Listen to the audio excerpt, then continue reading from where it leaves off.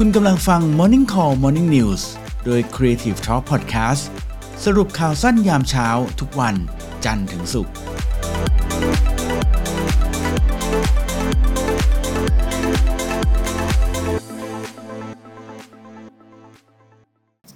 ค่ะขอขอบคุณซิกหน้าประกันภัยที่ร่วมสนับสนุนการสร้าง Creative Thinking Community เพื่อให้คุณได้คิดอย่างสร้างสรรค์และทำเพื่อชีวิตที่ดีของคุณค่ะ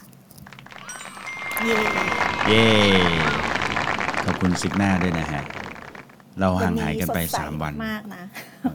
สดใสตามแดดที่แรงมากๆนะตอนนี้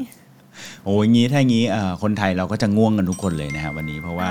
อากาศมันมึนมากเลยวันนี้นะฮะคุณรู้ไหมว่าบ้านดิฉันเนี่ยที่แบบว่าหมักผ้าเอาไว้ไม่ได้ซักเนี่ยมันเยอะมากเหรอก็แดดมาแล้วไงตากเลยใช่ถูกวันนี้คือแบบวันที่แบบเป็นโอกาสของดิฉันนะดิฉันขุดทุกอย่างมาซักตั้งแต่เช้ามืดนะอ๋อเยี่ยมเลยถูกแล้วใช่ค่ะคราวนี้นะข่าวของเราข่าวแรกนี่นะก็จะพาไปรู้จักกับนวัตกรรมใหม่นะซึ่งน่าจะเป็นอีกหนึ่งความหวังเล็กๆของโลกเรานะคะเพราะว่าล่าสุดเนี่ยนักวิจัยจาก University of Texas at Austin ได้พัฒนาเอนไซม์ที่ชื่อว่า Fast PE Test นะคะบอกว่าเนี่ยตัวนี้นะสามารถย่อยสลายพลาสติกประเภทเพชรนะพวกขวดเพชรทั้งหลายได้เนี่ยในระยะเวลาอันรวดเร็วค่ะในอุณหภูมิต่ำด้วยปกติเนี่ยนะเวลาที่ขวดเพชรเนี่ยเพื่อนๆน่าจะรู้จักใช่ไหมคะที่มันจะมีตัวอักษรที่ว่า PET นะใช่เป็นขวดพลาสติกที่สามารถนำไปรีไซเคิลได้นะซึ่งจะต่างกับพลาสติกที่ไม่ได้มีตัวสัญลักษณ์ PET นะคะเพราะว่าในการที่จะเอาไปรีไซเคิลนำกลับมาใช้ใหม่เนี่ยแน่นอนว่าก็มีต้นทุนที่ค่อนข้างสูงนะแล้วก็ผ่านหลากหลายกระบวนการมากๆด้วยนะคะแต่ถ้าว่านะเจ้าตัวเอนไซม์นะที่ทางนักวิจัยของมหาวิทยาลัยนี้นะคะได้คิดค้นพบเจอเนี่ยล่าสุดนะเขาบอกว่านะมันสามารถที่จะช่วยให้ใช้เวลาในการย่อยสลายเนี่ยได้เร็วขึ้นแม้จะไม่ต้องใช้อุณหภูมิสูงก็ตามทีนะคะจากการทดลองเนี่ยนะใช้เอนไซม์ในการแตกย่อยภาชนะพลาสติกชนิดเพชรนะคะพบว่า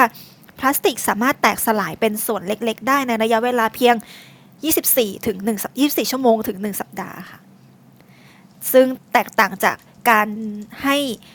ตัวพลาสติกเนี่ยย่อยสลายในธรรมชาติซึ่งจะต้องใช้เวลาหลาย10จนถึง100 ปีเลยทีเดียวค่ะแม้จะเป็นขวดเพชรก็ตามนะทั้งนี้เนี่ยนะนักวิจัยนะคะยังบอกอีกว่าพลาสติกเหล่านี้เนี่ยเมื่อแตกย่อยเป็นชิ้นเล็กๆนะ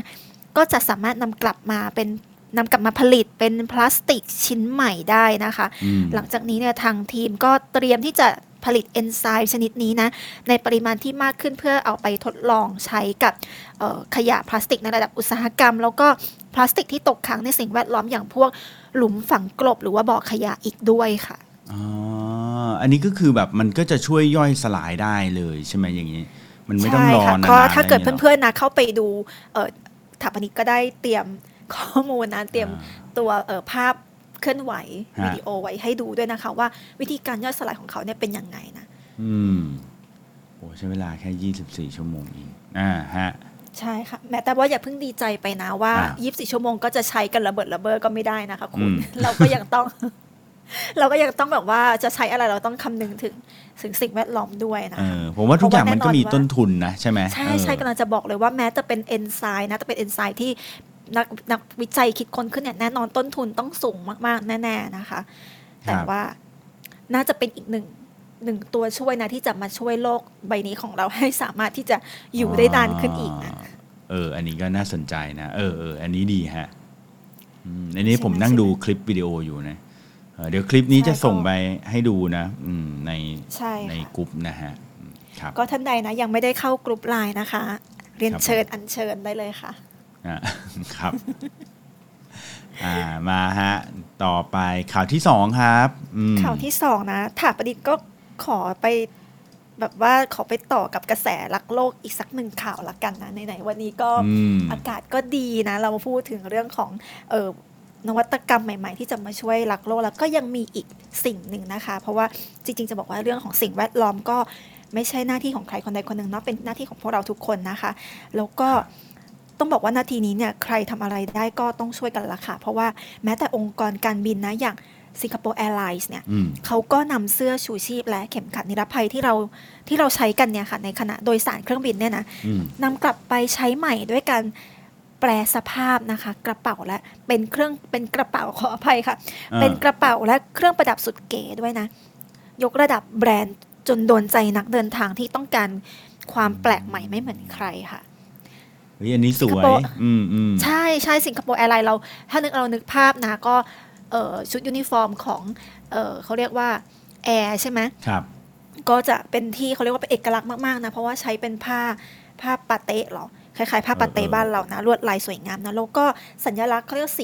สีของสายการบินก็จะเป็นสีเหลืองนะคะแล้วคราวนี้นะเขาบอกว่าสิงคโปร์แอร์ไลน์เนี่ยนะแน่นอนว่าทุกท่านต้องรู้จักเป็นอย่างดีนะเพราะว่าเป็นหนึ่งในสายการบินนะที่ดีที่สุดในโลกสายการบินหนึ่งเลยนะคะเขาก็บอกว่าเขาเอาวัสดุที่เคยเป็นเสื้อชูชีพที่สายการบินใช้เนี่ยนะซึ่งตอนที่เป็นเสื้อชูชีพเนี่ยเขาก็ใช้วัสดุที่มีคุณภาพมากๆนะเพราะฉะนั้นแล้วเนี่ยเขาก็คิดว่าถ้าถึงแม้ว่ามันจะเขาเรียกว่าหมดอายุการใช้งานแล้วเนี่ยแต่ด้วยตัววัสดุมันยังมีสภาพที่ดีอยู่ก็รู้สึกเสียดายนะคะถ้าจะต้องกลายเป็นขยะที่ไม่มีคุณค่านะสายการบินสิงคโปร์แอร์ไลน์ก็เลยร่วมมือกับแบรนด์กระเป๋าสตรีนะคะชื่อว่า Tocco Toscano นะยกระดับเสื้อชูชีพและเข็มขัดนิรภัยให้เป็นสินค้าคอลเลกชันใหม่ค่ะซึ่งจริงๆก็มีการเปิดตัวไปแล้วนะเมื่อเดือนธันวาคมที่ผ่านมาแต่ว่าล่าสุดเนี่ยก็แบบว่าเป็นกระแสขึ้นมาอีกครั้งนะในเว็บไซต์ของ Yango Design แล้วก็ Core 77นะคะส่วนสินค้าจากคอลเลกชันนี้นะก็จะประกอบไปด้วย6แบบด้วยกันนะคะอาทิเช่นกระเป๋าใส่โทรศัพท์มือถือกระเป๋าใส่ของกระจุกกระจิกนะกระเป๋าสตางค์แบบยาวแล้วก็ที่รองแก้วซึ่งทุกๆแบบเนี่ยก็จะโชว์ภาพพิมพ์ที่บอกเล่าถึงอดีตของวัสดุที่เคยเป็นเสื้อชูชีพบนเครื่องบินมาก่อนด้วยนะแล้วก็อาจจะมีการเขาเรียกว่าอะไรมีการเสริมพวกวัสดุใหม่ที่เน้นความยั่งยืนเป็นพิเศษนะประกอบเข้าไปด้วยค่ะโหน่าสนใจมากเก๋มากแล้วก็จริงๆรูปแบบที่เขาออกแบบมานี้ก็น่าใช้มากๆนะคะก็ลองเข้าไปดูกันครับนี่ตอนนี้ผมเซิร์ชเข้าไปเจอลิงก์ที่เขาขายแล้วนะนี่เขาขายกันแล้วเนี่ยดูซิเนี่ยฉันไม่สนใจข่าวฉันสนใจข่าวมากฉันเลยเข้าไปดูเลยว่าเขาขายกันยังไงนะคุณจะไปดูราคาใช่ไหมใช่โอ้โหเนี่ยแต่ว่าของหมดไปพอสมควรเหมือนกันนะใช่แล้วค่ะ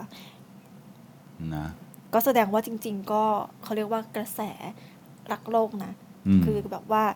สมัยนี้คนก็ไม่ได้ใช้แบบใช้ประเดี๋ยวประดาวอะค่ะเนาะใช่ใช่มีการแบบว่าใส่ใจมากขึ้นในเวลาที่จะซื้ออะไรแล้วผมว่าเวลาเขาทำแบบนี้นะมันก็แบบมันทำออกมาแล้วมันก็สวยขึ้นด้วยผมว่ามันดูแบบดูดีขึ้นด้วยแหละมันมีอย่างที่คุณนิดบอกนะในข่าวว่ามันมี history นะมันมีแบบเหมือนเรื่องราวของมันนะ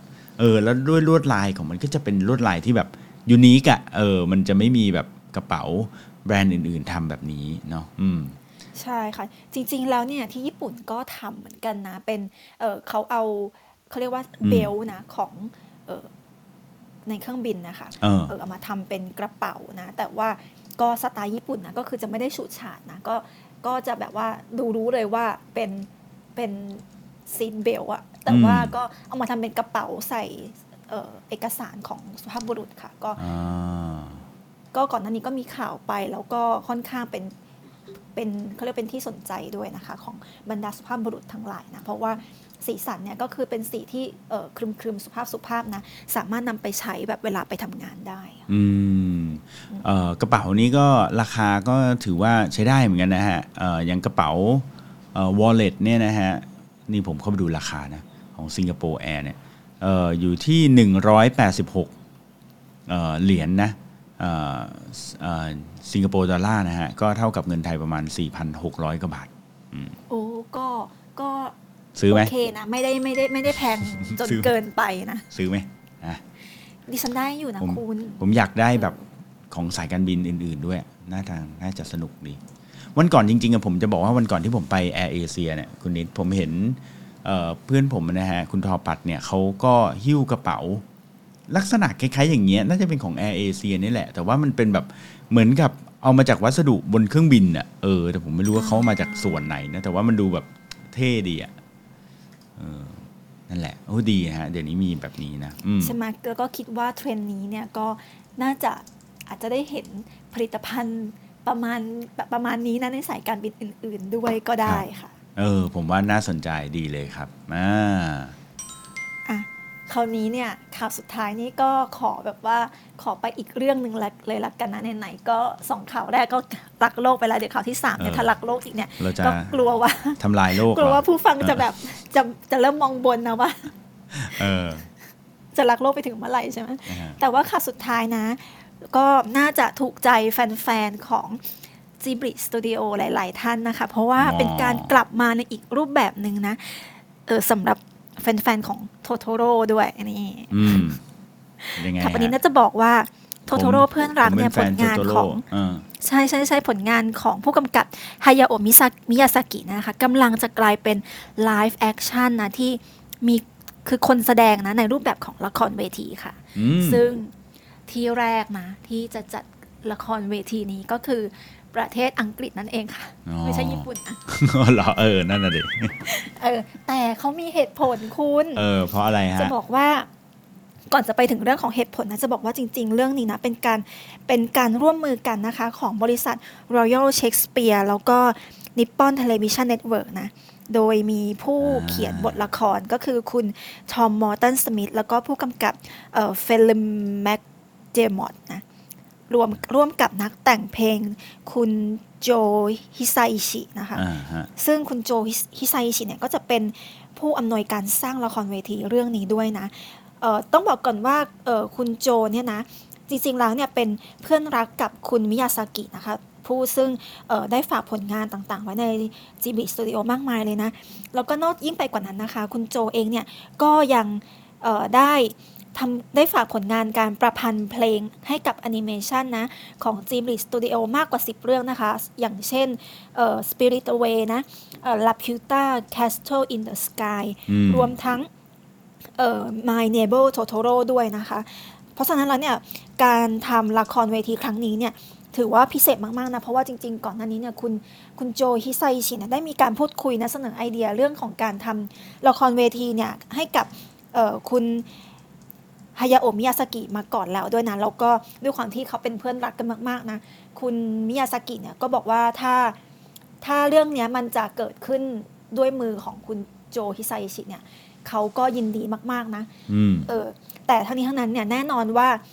ทุกคนก็ยังติดอยู่กับเขาเรียกว่ายังติดภาพของโทโทโร่ในรูปแบบของแอนิเมชันนะเพราะฉะนั้นการที่จะนำมาทำเป็นละครเวทีเนี่ยก็